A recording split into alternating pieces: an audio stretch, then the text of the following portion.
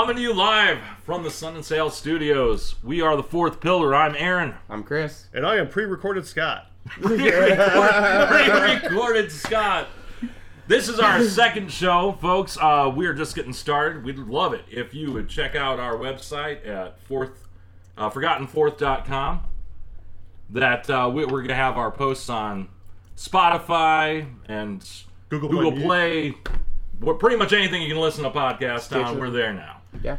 We also are going to be uploading our videos, or well, not videos, just audio, to YouTube. Yeah, maybe someday in the future we'll have some video presentation, but we'll see. But make sure you like, subscribe, hit that little notification bell, and share with others. Today we wanted to talk a little bit about Trump's new proposed executive order for bringing patriotic education. Hitler Youth. Oh, not just Hitler. This is a page straight out of the authoritarian playbook. We have demonized the press. We have blamed dissent on foreigners and paid protesters. We have legal action being taken against the enemies of Trump. But now he wants to have instituted nationwide patriotic education, one that was going to whitewash, no pun intended, all of America's sordid history, to bring love for our nation back to the youth, so they can love it with all their hearts and their souls. Okay, well, I mean, as far as the patriotic education goes, it's not going to be just limited to students and children. We're already seeing in the military that the Trump has ordered to the different departments, and this was reported specifically in the Air Force, that they're removing cultural sensitivity programs, and essentially any sort of program or educational lecture that teaches that America is in any way racist or that white people benefit from institutional racism. Well, of course not. I mean, that's... I feel like this is... I don't want to say it's not a big deal, because it is a big deal. But it's definitely nothing new. I mean, if you look at any of our history books, we constantly downplay things that we've done, like to Native Americans, South America, Japanese after Pearl Harbor. Yeah, the detention centers. Yeah. So, I mean... we have detention centers today, guys. Yeah, and I think that's something that happens. I'm not saying that we're unique in that happens globally. It's almost human nature to try to sweep under the rug the things that we've done that we dislike, and try to focus our attention on things we've done that we do like. It helps with self-image and things. Not exactly the healthiest emotional approach to life, but right. Okay, but it's not just, as I said, it's not just the United States, but it doesn't make it right. We need to take we need to take a page out of the German playbook. They're like, no, we are not going to pretend the Nazi Party didn't exist. We're not going to pretend the autocracies that were committed under Hitler's rule never happened. We are going to force this front and center. Yeah. We are going to own up to our mistakes. And that's what we need to do. That's what everyone needs to do. Well, I mean, here's the thing. Anytime that you've done something wrong, or you've done something that you disliked, if you don't think about those things and you don't focus on those things, how do you ever plan to improve? Okay, well, that's the problem, though. You guys are saying, oh, we're going to whitewash, we're going to cover up bad things. No, they're going to teach those things. The difference is instead of, fighting them to be negative and harmful things, they're going to teach them in a positive light. Like slavery was so good because look at the opportunities it gave to African Americans. Right. We brought those savages out of nothing. And we look at this beautiful land of milk and honey we brought them to. My God, it's disgusting. It's disgusting. And that's what we see, throughout all sorts of history. You see, the indoctrination essentially around the original Pilgrims and their interactions with the Native Americans here, saying, let's think about Thanksgiving and how the natives taught us how to harvest corn and all these other things, these great things. No, that was... essentially appropriation. That was spoils of war, where we literally wiped out, dozens of tribes. The forced integration, slavery, rape and pillaging of the natives. Yeah, of course, it's all going to be painted in these pretty broad strokes. Yeah, I mean, nobody really likes to confront the most terrible parts of themselves. But like I was saying, what about ones who embrace it? Right. What about the ones who embrace Trump's base embraces those things? Although they embrace them, but they embrace them because it makes them feel more connected to our country. It's this patriotism equals nationalism, and nationalism equals love of our government. You know, and because our Trump is the head of our government, they love Trump. That's how that all falls in line with their love. Which I find is a crazy twist from the party that thought we needed to shrink the federal government. Like, I don't understand how that became a thing. It went from, we need to make sure we keep our guns just in case the government gets out of hand and we have to keep control of our country. But then immediately, as soon as Trump becomes president, they're like, no, we're just going to do whatever he says. It's good. Right. This is exactly what we need the government to do. Go ahead. No, go ahead. We need to keep the guns in case that segment of the population, that government gets out of hand. Yeah. This is the government we like. This is the government that oppresses those people, and we're going to work, hand in fist to defend that. Right. It's like the NRA, standing up for exactly what you're saying. It's like, we keep these guns. It's our Second Amendment right to stand against the tyranny of our nation. And then you see a black militia group, and they're like, "Oh, wait, hold on." Well, yeah, that is exactly. We didn't mean y'all. Yeah, we were that is exactly what the NRA did back during the the '70s with the Black Panthers. Yep. Yeah. It's like, oh my God, these black men are arming themselves. Well, let's just take a minute and not necessarily be all gung-ho about these gun rights. Right. We only want those certain types of people to have guns. Yeah, I tell you what, I feel like if more black militia groups showed up to some of these Black Lives Matter protests, we wouldn't have a lot of these Proud Boys out here shooting paintball guns at protesters. I don't think that kind of behavior would fly. True, and honestly, I don't think in that situation. True, and I think it would absolutely deter any false flag protesters from going around breaking shit. I think also the police themselves would be a little more hesitant to be firing tear gas at very heavily armed protesters. Right. And that's protesters of all races. Trained protesters. Right, and let's not pretend that, it's just black people out there with Black Lives Matter. Black Lives Matter is the popular movement, and it's recognized as being righteous and just by the majority of the population of all races. It's primarily, just white people who, and racist white people who are against Black Lives Matter. Right, that's true. Yeah, a lot of minority groups are speaking out at the same time. I feel like they feel like that this movement has momentum, which is eventually at some point going to have to be heard. And it is good, I think, for minorities to stand behind each other in times like this, because speaking up on your own doesn't do anything. It doesn't change anything. You have to somehow get other people also to take a stand. Right, absolutely. Right? And sometimes that's done just from the example.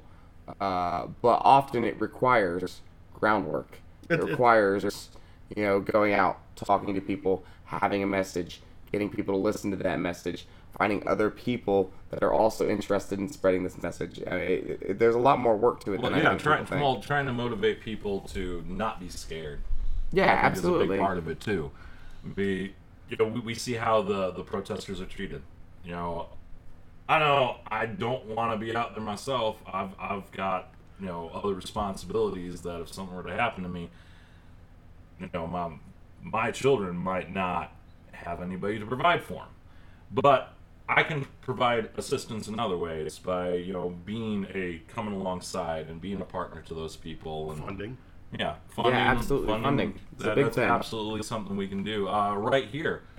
Talking on the radio, trying to spread the message to the masses. Not as you said, they don't really need it because most people are on board. They believe in this. But I mean, this all actually goes back to your original point about our patriotic education, and you have to look at our education system as it exists today, where you have a lot of these civil rights movements in the 1940s, 50s, 60s.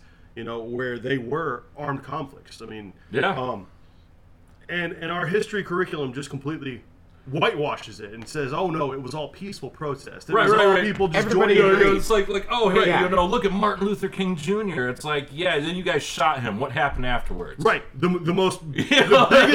biggest day of violent protest in American history occurred the day after MLK was assassinated. And I think, 1,000 people were wounded or injured. There were dozens upon dozens of deaths.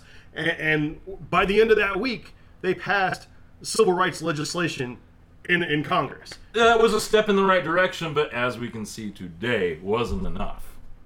Yeah, well, I mean, I feel like that's true of a lot. Particularly when we start looking at the Constitution, the intentions are there, right? Well, first off, it's a magnificent transcript. It is an incredible piece of writing to begin with. The idea of creating the basic foundation of any country, to just sit down and write something like that, first off, has to be the most daunting task anybody could ever ask of someone. Like, we need you to build a government that will work for people for an unknown number of years. It's so impossible, right? Well, hold on. Yeah, okay, go ahead. So the founders were like, it needs to be a living document. We need to have to make ways to continue on this document, so it can fit with its time, regardless of what time that is. And unfortunately, I think we're now at a point where we are willing to distort what was intended with what was written, so that we can write in new laws that suit whoever is paying the most at the moment. Well, okay, even going back to we the people, we have to distort it today to include everybody that isn't a rich white Right, the man. caveat being absolutely. that only If we certain don't people were distort people. that, Which is the intention of it being a living document. It couldn't be written one time and just be good forever. That's not something that can happen, right? Times are going to change. People are going to change. Yeah, even what's important is going to change over time. And I think that right now, because of a lot of that obfuscation that's happening, sometimes intentionally and sometimes unintentionally, there's a lot more gray area than there ever has been before. And people are getting very, very adept at twisting information or hiding parts of information to try to make things mean something that they don't mean, but that suits their argument. Oh, and besides that, is just look at a regular bill trying to get through Congress. It's being loaded down with special interests that are lobbying for it. Yeah. So it's like, yeah, there's always going to be things that are hidden, or things that are twisted, or things that are not even told to the populace. Well, Yeah. a lot of that is the negotiation process. It's like, hey, let's take Obamacare, the ACA. I've got this massive comprehensive bill. We've got almost enough signatures, but I need you on board. Well, how does that help me? How does that help my state?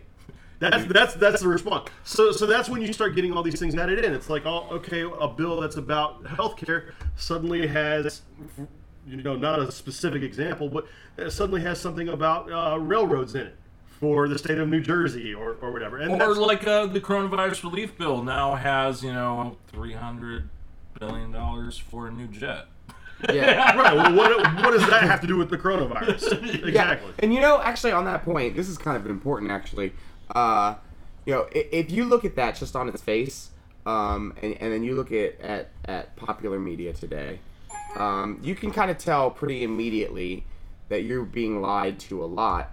If you just look at the way that they frame things like that. Let's say, for instance, that there's a bill, it's going to Congress, and it gives $2 million to schools, $10 million to the military, and $5 million split up amongst all of these smaller bits of legislation that people had to include into that bill in order to get it to pass. Well, if you look at one news station, they'll say, oh my goodness, look at these people, they voted against this bill. They don't care about children. That was going to give $2 million to the schools. And then you look on the other side of the aisle, look at the media, and they're like, hey, those people on the other side of the aisle are garbage. They don't care about our country. They don't want our military to succeed.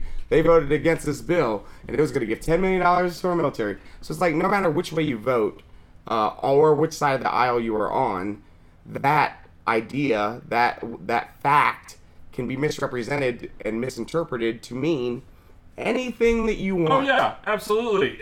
But saying, that goes to show people care on one side of the aisle a great deal about our military. We already spend more than the next top 20? 10 combined. 10 nations combined on our military. That already can afford to have some cuts. But see, a lot you of know that, what they could really afford? They could really afford to treat our veterans well. Is what they could really afford to do. I'm on board.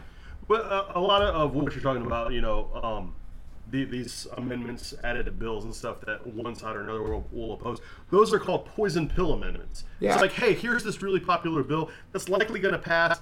Let me, in the amendment process, get this put into it so that everybody can say, no, we're not voting on that. Or, it's a spoiler. Yeah. And you shut down that bill from being passed simply by adding that amendment in. Yeah. And this is the problem with career politicians, I think. This is a large part of the problem with career politicians. Once they have a vested interest in something, they're very unlikely to change their minds, right?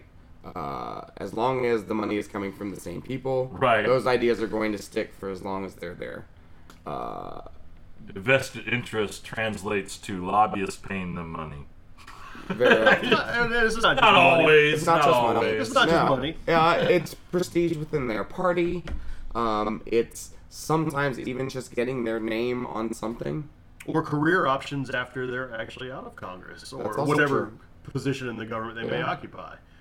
I mean, it's essentially legalized bribery. Oh yeah, and that's exactly what it is. Right, that's what it's called everywhere else in the world. Other countries look at our lobby process, excuse me, and say, yeah, you guys have legalized bribery for your government. I mean, we don't do this here. Why do you just sit back and accept that? And the real answer is that our two-party system embraces that. It essentially makes it to where the same two parties benefit from the same people, and no matter which side of the aisle you're going to be on, they're taking money from the same people, leaving all the rest of us broken without representation. Yeah.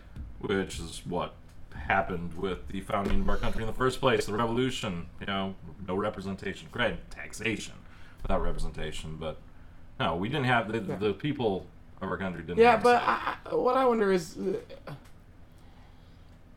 right now, as things sit right now, exactly how represented are we? Right, we're still being taxed, but we're not even being underrepresented. Right. We're being misrepresented. Well, you have your congressional representatives. I mean, do we? How much gerrymandering do we have in our country at the moment? You still technically have a representative for your geographic region. You might not agree with your geographic region. Exactly, but does that representative ever represent anybody you know? Is there anything about our representatives that you've seen in recent years that makes you think of somebody else that you know in your personal life? Or does it seem like somebody whose life is almost like a celebrity, so far separated from everybody else that it bears no resemblance to life as you know it? I have progressive representatives such as Alexandria Ocasio-Cortez. I'm certainly not going to say it doesn't happen. Like I've said before, I think there are good politicians out there with good intentions trying to work in a system that right now has failed its populace. Like, it is not broken yet, I don't think. But it's getting to a point where repair is going to become just immensely difficult. At some point, you just want to just throw the whole system out. If repairing it takes longer than rebuilding from scratch. Well, this comes back to the myth that incremental change is the way to go. That's not going to work. That's proven over and over again. It's not going to work. Yeah, we've been incrementally instituting civil rights. We've been incrementally getting fucked up the ass. Than any of us have been alive. That's true. It shouldn't be a daily, constant struggle for everybody in this nation to be equal. And it blows my mind when people talk about things like that as though they're ancient history. Right. Like they're somehow on par with the pyramids or something. Where it's like, no, there are people alive today that remember that. Like, that's not as long ago as you think it is. You're looking at two generations. Go talk from, to your the majority of adults right now. Right. Yeah, exactly, 100%. If you had a question, go talk to Grandma. She will give you the real deal. Don't read a book. Go find somebody that was actually there and talk to them about it. I guarantee that take will be very different from what you see. But, I mean, and it's not just civil rights as far as race. There's also the civil rights involving sex. And that comes back to Ruth Bader Ginsburg. She worked hard for women's rights in the Supreme Court system. And now her spot is open. And Trump is looking to appoint a justice that is heavily anti-abortion, heavily theocratic, supports his idea of patriotic national education systems. Hey, here's a question, guys. What do you think our new nation's instrument that's required to be taught is going to be? We can't do the accordion that was already taken by North Korea. Move. Well, probably in this administration, most likely it'll be a banjo. You know, I figure it's probably going to be a recorder, since those are in every school already, right? They're going to be like, we're not giving schools an extra $1 for this initiative. You use what you got. You have recorders. Yeah. That's good enough. Here's your $1 piece of plastic tube. Yeah. Teachers are now responsible for buying instruments for their children. The conservatives don't really like the arts, bro. I mean, no, they're not going to fund any arts programs. No, they will. But yeah, well, with the appointment of this gal, as we were saying before the show started, she is essentially a harbinger of coming into the government, the group that inspired The Handmaid's Tale. Oh god, that everybody has watched. It's atrocious to think that anybody like that could ever be anywhere near a position of power, let alone be installed in one of the most powerful court systems in the world. Yeah, so what I think blows my mind about that the most is that if we look at other picks that Trump has appointed, and then we look at the number of them that still have retained their position, we're looking at a really, really high turnover rate, right? And we're looking now at an appointment where there is not going to be turnover, right? Yeah. There is no turnover. That appointment is just there. Well, this won't be the Until first... you give it up or die, Yeah. you're a Supreme Court justice. That's just how that works. This won't be the first lifetime appointment he's made. And Yeah, not just Gorsuch. Not even just on, Kavanaugh. yeah, I was going to say, not even on the... McConnell and Trump have been, I mean, just rapid fire putting judges into power all over the nation in every court system they possibly can, to the detriment of our society, really. But also against the recommendations of the Bar Association. Half of the judges they promoted to lifetime positions don't even have any experience on the bench at all. Yeah. Like, they're all coming from the Heritage Foundation. Yeah. You know, I mean, oh, hey, here's a super conservative, crazy jackass that we want, you know, making decisions. And next will be the demon sperm doctor. But it's decisions like this that I think a lot of my Republican friends that are now starting to realize that Trump is not doing anything good for them are also starting to realize things like that. Like, they look at things like the MyPillow guy and the demon sperm lady, and they're like, oh, that's not the face I want. That is not a good look. So they're doing a lot of backpedaling right now, and I think that they are also included in the opinion that maybe somebody who's not so great at picking people, maybe somebody who's not the most stable person we know, should be making these decisions.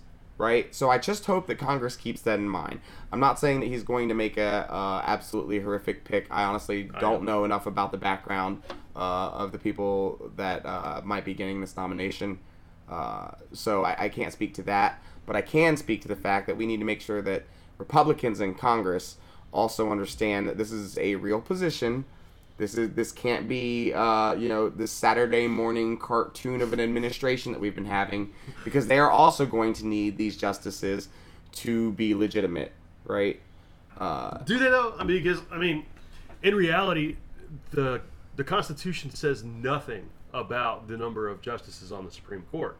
And I mean, granted, for the last 80 years or so, we've operated with 9 justices, but there's been as many as, I believe, just shy of 20 previously, and as little as 5.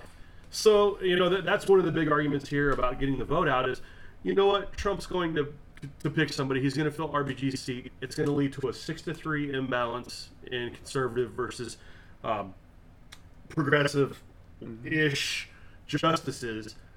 But in the end, it really doesn't matter because we'll just pack the courts. We'll just add 5 more justices. Okay, no. Well, even Biden has already spoken out against doing that. Well, he already has. Yeah, let's just get rid of our Trump card before he even gets a chance to use it. Well, okay, he had already spoken out. He actually spoke out, at the beginning of the presidential nomination run. I believe he actually said it again a few days ago, when he was being asked about, during the town hall, he had mentioned, the Trump administration hasn't even asked for my Supreme Court justice picks, which wasn't true. They actually had numerous times. But, afterwards he had been asked, well, what do you think about putting more people into the Supreme Court to be on the bench? And he's like, this is a slippery slope because, once you start doing that, next time Republicans in office, they're just going to load the bench up again. Well, that could just be political calculus. I mean, could be. The more you start talking about that immediately, 45 days away from an election, the more you start driving out that opposition to get out the vote. Yeah, but he still has a point. He still has a point, though. If he does that, let's say he gets the nomination, he becomes our president-elect, becomes our next president, and he immediately, the first year of his term, he goes, we're going to add, 4 more justices on the bench. That way we can still keep it an odd number. There's still going to be, a majority and a minority. And for his term, whether that's a single term, which if he gets elected, let's be honest, that's probably all it's going to be, or a second term, the moment a Republican takes office, they're just be like, hey, guys, let's add 4 more. That's 13. That's part of 17. That's part of the strategy, too, though. Because they've also talked about adding both Washington, D.C. and Puerto Rico as states, which allows them each 2 representatives in the Senate. Ain't gonna happen. Well, it very well could, especially if we take control of the Senate in this. If non-Trump party takes control of the Senate in this election, you would essentially lock out the Republican Party from all levels of politics for pretty much a lifetime. I think that their ship is sailing with Trump, and they're realizing now they're either all on board or they're going to be left in the wake. Yeah, that's the thing. I 100% feel like we're seeing a really big movement within the Republican Party where people are like, well, this is it, right? Either we're jumping off this cliff with Trump or we need to start backpedaling now because the edge of that cliff is coming up real fast, right? I think we've gone past the edge at this point. We're like Wile E. Coyote before he notices that the ground holds up the sign. Yeah, but I feel like there is a larger gradient to politics than our 2-party system accounts for. But I feel like we see that more in the Supreme Court than we do in a lot of other places, right? We will see people vote across the aisle on issues.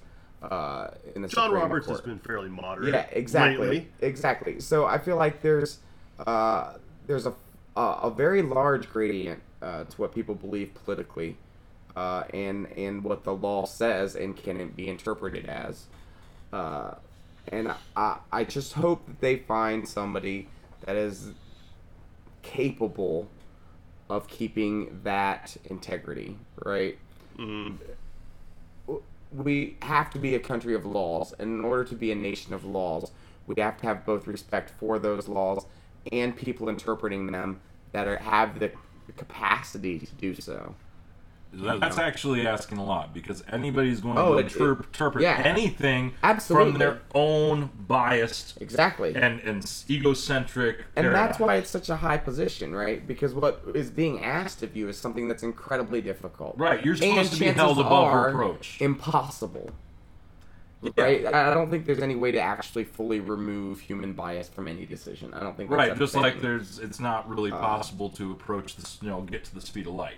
There's there are boundaries. Right. And humankind, we haven't gotten to the point that we are purely a logical, analytical being that can be without bias. We're not Vulcans yet. We're not there. Well, you don't want every single decision to be based off of logic or that's absolutely true. Also, you do want human absolutely. elements of emotion in there because for sure, a lot of the most powerful decisions have been rooted in emotion, and it's not been necessarily the emotion of the Supreme Court, but the emotion of the people in our nation. LGBT that's absolutely rights, true. I completely agree. Primarily came from the emotion and will of the nation. Oh yeah, that was another slew of protests. In the '80s, the AIDS pandemic, and of course, the rights for the LGBT community is still kind of in flux in some areas, but it has come a long way. But that's something else. There was a whole bunch of riots. There was a whole bunch of violence during those protests. Oh, absolutely.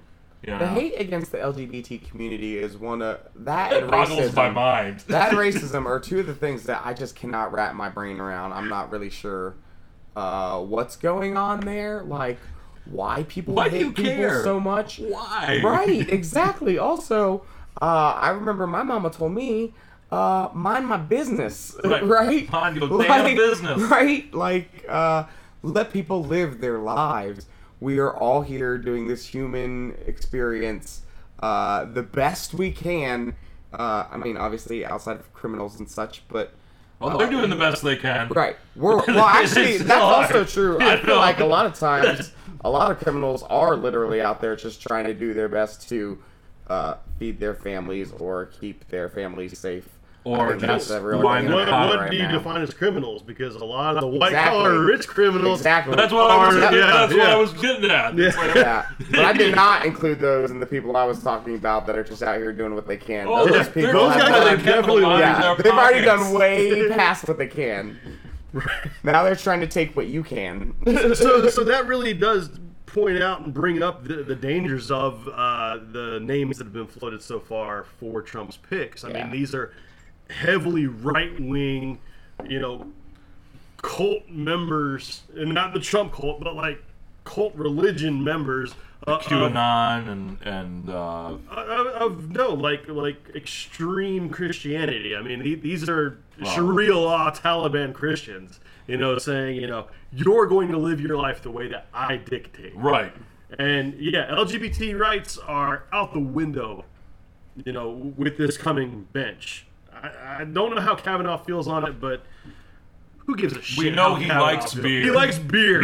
I like beer. I like beer too. I like some Modelo and tears streaming down my face. I love beer.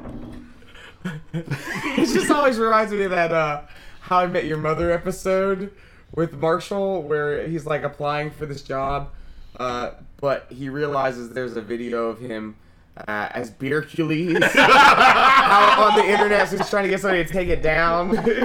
I am Beercules. So I think about it every time I hear about that. Well, now that we've seen, Kavanaugh's confirmation hearings in action, I don't think anybody should ever be ashamed of anything quite like that on the internet ever again. I mean, no, look, I feel like we appointed a justice to the highest court in the land. If there hasn't already been an auto-tunes version of his interview, I think we should make one. I just find it interesting that people still believe in the notion of privacy. Like, that's an actual thing that they can have. Like, look, if you've done things, they're out there. Yeah. It's somewhere. There are cameras everywhere. There are microphones constantly everywhere. Well, I mean that's been a hard thing to come to terms with for the boomers and for the Gen Xers, but and millennials to some degree. But millennials, we grew up. We adapted in the age of the internet. Right. And then you got the Zoomer generation out here now. That doesn't know anything besides. Yeah, that's been their entire lives. No matter what you do, it's going to be on the internet. So get ahead of it and put it on the internet yourself. Yeah. Right. That's where the Zoomers go. Or, as I would hope things might turn out, don't do foolish things. Unfortunately, that's not the way people are taking it, but I had really hoped that since there's always somebody out with a camera, people would just stop doing as many foolish things. I mean... Man, people are going to live their best life however they want to. You're talking about... Nope. Be damned. Hold my beer. You're talking about pre-internet politics where people tried to present a modicum of respectability and decency. Yeah, that doesn't exist anymore. With the Trump era, that's just gone. Want people it doesn't matter to what be you say. Respectable and decent. And then the footage will align with that. No, no, because people have a different idea and mentality of what is decent. Absolutely.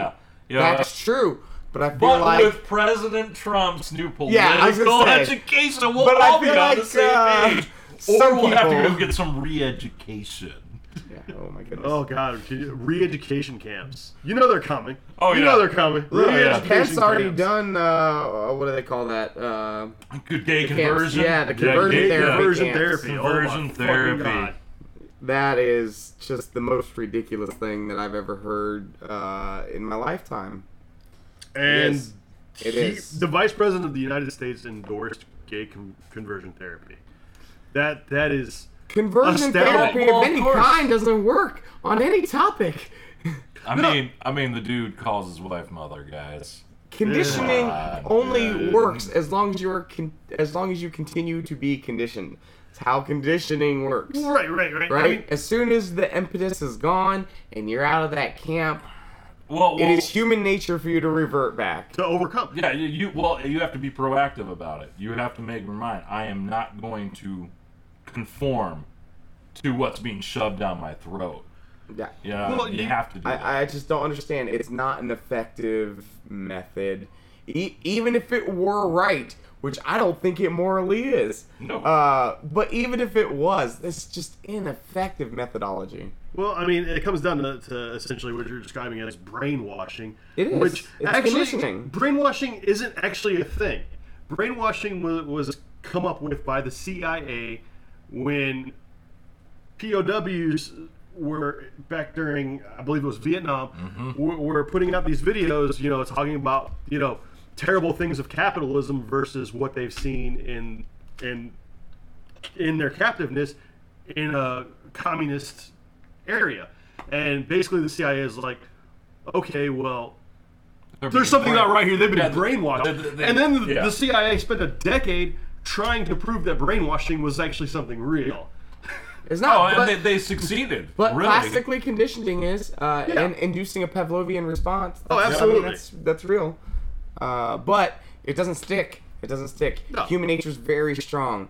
Humans are very strong-willed. Well, I mean, you can indoctrinate, especially children, to a degree, right? Where they can. That is actually the golden. That's the golden area. That's what the patriotic education is going to do. Right. Exactly what I was going to say. Indoctrinate the next generation. But it still falls along the same curve. The more exposure you have to things that are counter or contradictory to that indoctrination, the more it falls away, and you begin to question. Well, exactly. That's why you have those on the Repub right saying, oh, well, all these universities are liberals. It's like, no, you're sending your kids to school where they're seeing diversity for the first time in their lives. Right. They're learning actual history. Different than themselves. They're understanding these experiences outside of their paradigm. Right. And they're going, oh my God, I was wrong. This is what my parents who've never left my hometown. And honestly, that is sadly the strength of the great American experiment. Right? Like, that is our strength. The fact that we have so many different perspectives and people that would approach a problem in a way that I would never think to do. Right? That's the strength of America. That's actually what makes us great. And to see that come under so much fire lately is really just trying to cut our legs out from underneath us. I completely agree. Well, guys, I think that's it for the day. But join us next time as we will discuss... Well, we don't have any idea. Well, we'll talk about that when the time comes. Yeah, we're probably just going to talk a lot. That's going to be the thing. We're just going to do that. Yeah, make sure you check out the website, www.forgottenfourth.com. Check us out on Spotify, YouTube, Google Play Music, where you can download our podcast and listen to it. And thanks for joining us today, and we hope to see you again. Thanks, guys. Later. Peace.